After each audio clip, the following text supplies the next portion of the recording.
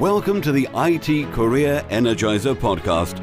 For anyone who wants to build and grow a career in IT, develop and improve your strengths and skills, be inspired and motivated by the successes of others, manage your career progression, and achieve your IT career goals. And now, your host, Phil Burgess. Welcome to episode 335 of the IT Career Energizer podcast. My guest on today's show is a customer-focused technology leader. He is the CEO and founder of Unstruct Data and has more than 25 years of experience developing media management pipelines, leading DevOps at venture-backed companies, and structuring successful exits. So it's my pleasure to welcome to the podcast, Kirk Marple. Thanks. Glad to be here. Excited to talk today. Kirk, I'd like to start by asking you a little bit about Unstruct Data and how that came about and what the company does. Yeah, so it's basically what have been building is an unstructured data platform. And what that means is really any type of file-based data that's video, audio, images, or even 3D content, providing a way to enrich that data via machine learning and get it in the hands of both data scientists, data analysts, and even just line of business users. So really making that data actionable in a business environment. Right. Okay. So from the maybe less technically minded person, can you maybe give a bit of an insight into what that means in terms of how you would take a video and sort of for sure. add that data to it? I mean, a little, some context there. I mean, so I had been in the media and entertainment industry building broadcast software. So basically taking video and putting it onto, Netflix or YouTube. And so in that world, it was kind of people's eyeballs were consuming that data. But what we're working on is more of taking, say, video or images or things and really extracting and putting computers on it rather than eyeballs. And so really the goal is, say you're looking at an image of a manufacturing plant and you have a maintenance engineer that goes around, and typically they do this where they take images on their mobile phone. Now, with their eyeballs, they can sort of triage that data, figure out, oh, there's cracks or there's water pooling.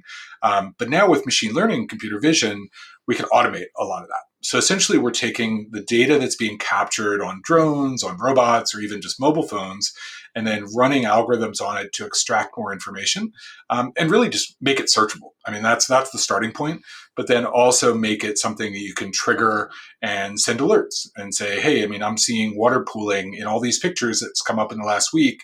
We should get somebody to go out there and look at it. So we're really just taking that data and really, it's not even for like to look at, it's necessarily more just a process. Right. Okay. Understood. So can you maybe give a couple more examples of industries that maybe can make use of this? It's really, the first starting point is anybody that's doing sort of visual inspection, which could be oil and gas, manufacturing, land management, construction. All of these are capturing this data today, say by a drone is flying over, or we've talked to aerial survey companies that are actually flying over and they're doing wildfire and wildlife management research. And so the problem they have is they're capturing tons and tons of data, but to go back and say just, hey, can you find me all the dams we've flown over in the last 3 years? And maybe they want to go and inspect that area in more detail. So the way, to take all the data that might be getting used in their business already, but make it more useful. And honestly, just, search and retrieval is where people mostly start. Right. Okay, good. And in terms of how long Unstruct has been operating, can you give me a bit of an insight into the history of the company? Yes, we're almost exactly a year now. So I raised a seed round about a year ago, last March, and we've been up and running. Have a team of 9 full-time folks, mostly folks I've worked with before. And it was really, I'd had the idea for this about 5 years ago, was CTO or VP of a few different companies, and that just kept itching at me that there's really a need, for a product in this space. And so we finally kicked it off a year ago. Great. Okay. Right. Good. Thank you. So we're going to get into the main content, if you like, of the interview now. So, Kirk, can you maybe give us a career tip, one that the audience may not be aware of and perhaps should be? Yeah, I mean, I think I'm a career software developer myself. And so really coming up with, no one's really going to look out for your career as much as you are. And I think that's where the most growth I've ever gotten is by taking chances and kind of pushing past limits that, whenever I've moved into like a lead role or moved into a management role, nobody ever really hands that to you on a plate. And so I think the tip I would always have is, really be in charge of your own career and try and stretch the boundaries a lot. Right, yeah, absolutely. I completely agree with that. So, can you maybe give us an example of what you might have done to enable you to progress your career? Yeah, I think I was at Microsoft for a number of years. I think even the ability to, when you see a gap, that's the common thing is you see a gap where maybe a piece of a product's not getting built or there's something that people are talking about, and you kind of raise your hand up and say, look, I'd love to dive into that. But also kind of showing by doing has always been the biggest thing of, getting in there, becoming useful, showing value. And typically people are going to be like, oh, wow, you're doing this better than anybody else could. So just keep doing it and grow. So whenever I've taken hold of a team or kind of grown in a role, it's usually been from something like that. Yeah, that makes sense. Absolutely. Right. Kirk, can you share with us your worst career moment and what you learned from that experience?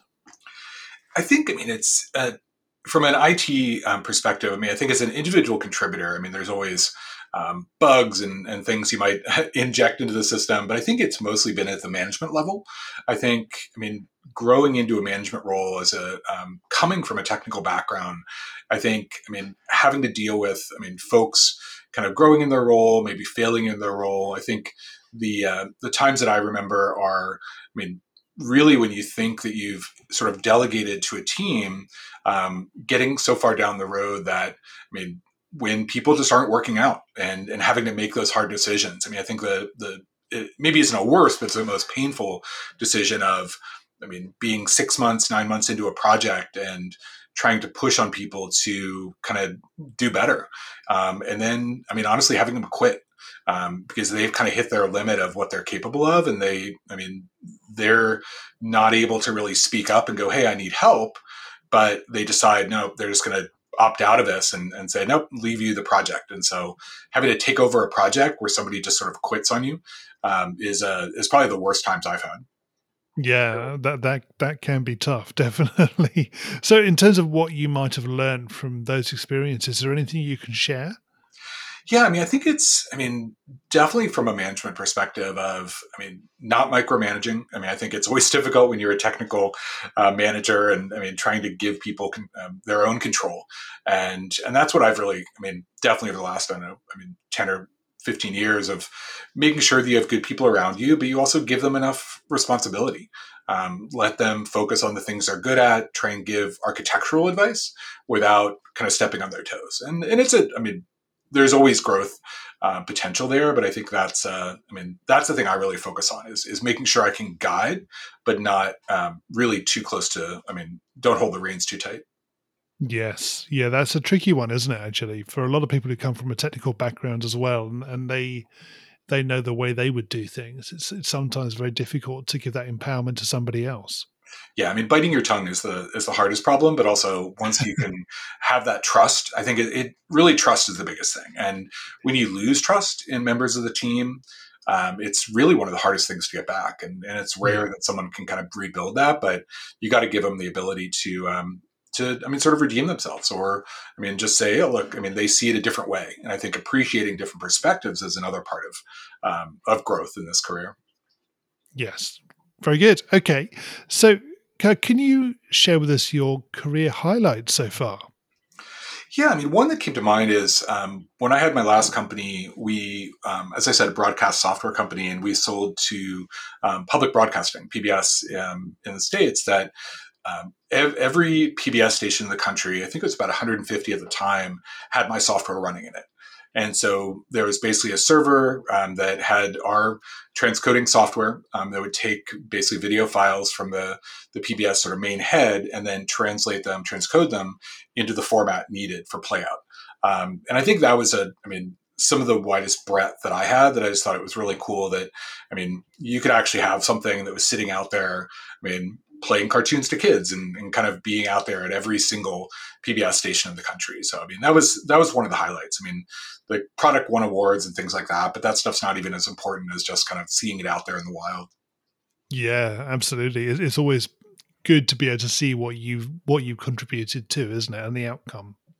Yeah, I mean, even someone purchased the IP to that software, and I think it's still in use today. And that software I wrote, I mean, almost 20 years ago, probably 15 years ago now. So it's kind of, I mean, that's another part of it. I mean, seeing stuff you've written not die is another great thing. Yes, absolutely. Right.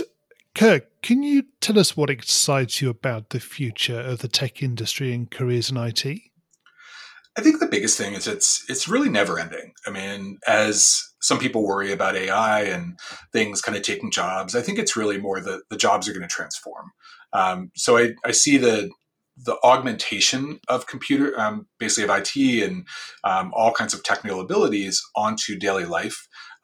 Really is something we're going to live with for, the rest of our lives and probably our kids' lives. And so I think that's why there's always something new. There's always another problem to solve. There's always something new to learn. Myself, I'd always been more of a backend developer, but now starting to understand machine learning more and understanding other new technologies. I think if you want to, there's always something to, if you feel like you're getting bored or getting in a rut, there's always something to move to. Yeah, that's true. And are there any sort of emerging technologies that particularly interest you? Yeah, we're all of a cloud native stack today. And so really serverless is something we've been taking advantage of, and event driven architectures, just ways that we can sort of plug systems together in a way that's, very clean and elegant. That's something I think is just a real boon from the last several years, that it just makes development at scale so much easier, and just all the DevOps things that have happened recently with infrastructure as code as well. Yep, very true. Okay, we're going to go into the reveal round now. We're going to find out a little bit more about you and the way you think. Are you ready for this? For sure. So what first attracted you to a career in IT? Well, it's a funny story. So when I was, a kid, probably 12, 13, I wanted to be a chef. And I had my life planned out ahead of me. I was going to go to the Culinary Institute in New York, and I thought everything was chosen in my head. And at some point, I just started to really, computers were starting to become bigger. This is back in the, early 80s. I'm that old. And so it was really, I started coding, working on an Apple II in my dad's office, and I just started to get more and more into it. And I realized, I'm actually not bad at this, and I could cook as a hobby. So I kind of flip-flopped my career objectives and ended up going to school for CS. And it kind of all started with, video games and Apple IIes. Do you still do the cooking? Is that something you still enjoy? Yeah. I cook, most nights, and I love it. So it's a great hobby. I think it's something that it's easy to do. It's kind of there's a mental challenge to it too, of like timing everything and being logical about it. But, after a long day of coding and meetings and stuff like that, it's nice to do something a little bit different. Yeah, absolutely. Right. What is the best career advice you've ever received? Yeah, I think it's really, in terms of sort of management advice, especially, I think, thinking about things from, sort of empathy, I guess is the way to sum it up. Really, thinking about things from other people's perspectives, even at a technical level. We have battles internally of, product and kind of deciding how we're going to do things. And I think knowing that everybody's coming from a different context and a different persona, and being able to bubble up a little bit and really, think before you speak. I think that's what, is something I kind of remind myself every day. And I think I had some good managers that, really try to push that onto me of, having that empathy for the rest of your team and the different departments and the customer, especially. Yeah, that's very good. And what is the worst career advice you've ever received? It's funny that, back probably this reminds me of from college, but being computer science and having professors just not take me seriously. People, when people don't, they sort of doubt you just based on, I don't know, your persona, or they didn't fit your mold. I think basically being led into something that you're comfortable with and confident in, but you have other people who just aren't, maybe from their biases or whatever, they don't think you can do it. And so the only times I've really had bad career advice are when people didn't believe in me. And Yep. it was something where I had to kind of believe in myself and kind of blow past it and say, no, look, I mean, I don't know why you're thinking this, but I know I can do this, and I can basically show you wrong. So that's the only thing that comes up to mind there. If you were to begin your career again in today's world, what would you do? It's a good question. I mean, I think I have gotten very wedded to the Microsoft stack, for better or for worse. I mean, we do I've been a C#.NET developer for 20 years. At this point, I probably would be restarting with Python stack and Linux and JavaScript, and it's just not my sweet spot. But I think there's a lot that would be really interesting in machine learning and sort of getting out of my biases of tech stacks. So I'd love to, kind of restart. The other is really, I always wanted to be a video game developer. I just never had the chance to jump into it. And if I can ever retire, I would love to go learn Unity and Unreal Engine and all that kind of stuff. But it's, I think those are the two areas that I feel like I missed out on a little bit. Right. Okay. And what career objectives are you currently focusing on? Yeah, right now I have an interesting, I'm kind of split into two roles. So I'm CEO, but I'm also basically our main backend developer right now. So I think there's half of my day, or most of my day, is kind of in product and architecture and meetings and things like that, and sales. And then there's kind of the technical side where I'm having to, and mostly at night, do all of our serverless coding and we're using Azure very heavily. So I think it's a mix. Trying to stay technically savvy. Working with things like Terraform and kind of keeping up with all the DevOps integrations and things like that, but also really teaching myself more about computer vision is something that I'm having to kind of patch in a little bit. Thankfully, I had a good kind of early media and kind of image processing background, so that helps a bit. But I think now just understanding how to apply patterns that I understand to these new technologies is really what I'm trying to focus on. And what's the number one non-technical skill that has helped you in your career so far? I think in writing ability and communication ability, I was a double major in journalism in college. And I think, not the best writer in the world, but I think having that communication skill, be able to craft a good email, that's something I think is definitely key.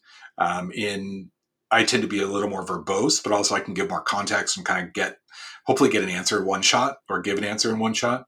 I think when people like to kind of, it's the very quick and dirty answers, and you leave something to the imagination. It just ends up having a longer conversation. And I try and really focus on, okay, if I'm going to answer this, I'm going to answer it in one shot. We don't need 5 go rounds in email or Slack. So I think that those communication skills are really something that serve me better. Yeah. Yeah. And what do you do to keep your own career energized? I think staying current. I'm not young anymore. I'm in my early 50s, but I listen to podcasts all the time. I'm always looking at new technology. I'm reading up on kind of what the new state of the world is. So I think just not getting set in your ways. I'm definitely not going to be kind of investigating too many new areas, but I like to kind of be a generalist and know what the state of the art is in most things.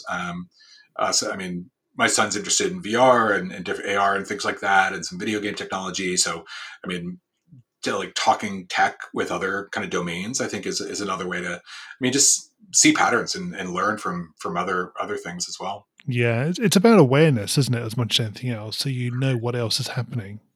That's what I really focus on. I can't be too much of a sort of whatever the other opposite of generalist is, be too specific in these domains. But I like to, maybe at some point I will need to use it. And so it's good to just be aware of it. And what do you do in your spare time away from technology? There's not a lot of spare time away from technology running a company, but my kids are older now, so not as much of kind of keeping no school runs or anything like that anymore. But the really just family time. Work from home, so cooking, and my son actually works for our company now. So it's I don't know, it's everything's kind of all mixed together, but it is good to get a break. watching some TV at night is probably the most break I get, or going for a walk. And we just moved back to Seattle, so just getting outside, getting some exercise, trying to do that more than I should. Good. Okay. And Kirk, can you share with us a parting piece of career advice? I think the biggest thing is don't doubt yourself. And everybody gets negative feedback. There's always going to be people that try and limit you or think one thing or another, but really be bold. And it's better to kind of ask forgiveness than ask permission in a lot of ways. I think that's been something I've kind of really followed of, sure, you may have to say you're sorry afterwards, but 90% of the time it's going to be worth it. And just to be really bold with your career and just go, grab things you think are valuable. Yeah, that's good advice. And Kirk, how can we find out more about you and connect with you? For sure. LinkedIn's great. Just under my name there. Our company is unstruck.com, unstruk.com, and we have a Twitter at Unstruck. Any of those are pretty easy to find me. Kirk, thank you so much for joining me on the podcast today. It's been great chatting with you. Same here. I really appreciate it. Hi, Phil here again. Well, I hope you enjoyed my conversation with today's guest. You can find full show notes on the website at itcareerenergizer.com/e and the number of the episode you've been listening to. If you haven't already subscribed to the show, please make sure that you do so that you get episodes automatically downloaded to your device every Monday. Thanks for listening and have a great week. Thanks for listening to the IT Career Energizer podcast. To find out more about building a successful career in IT, visit itcareerenergizer.com.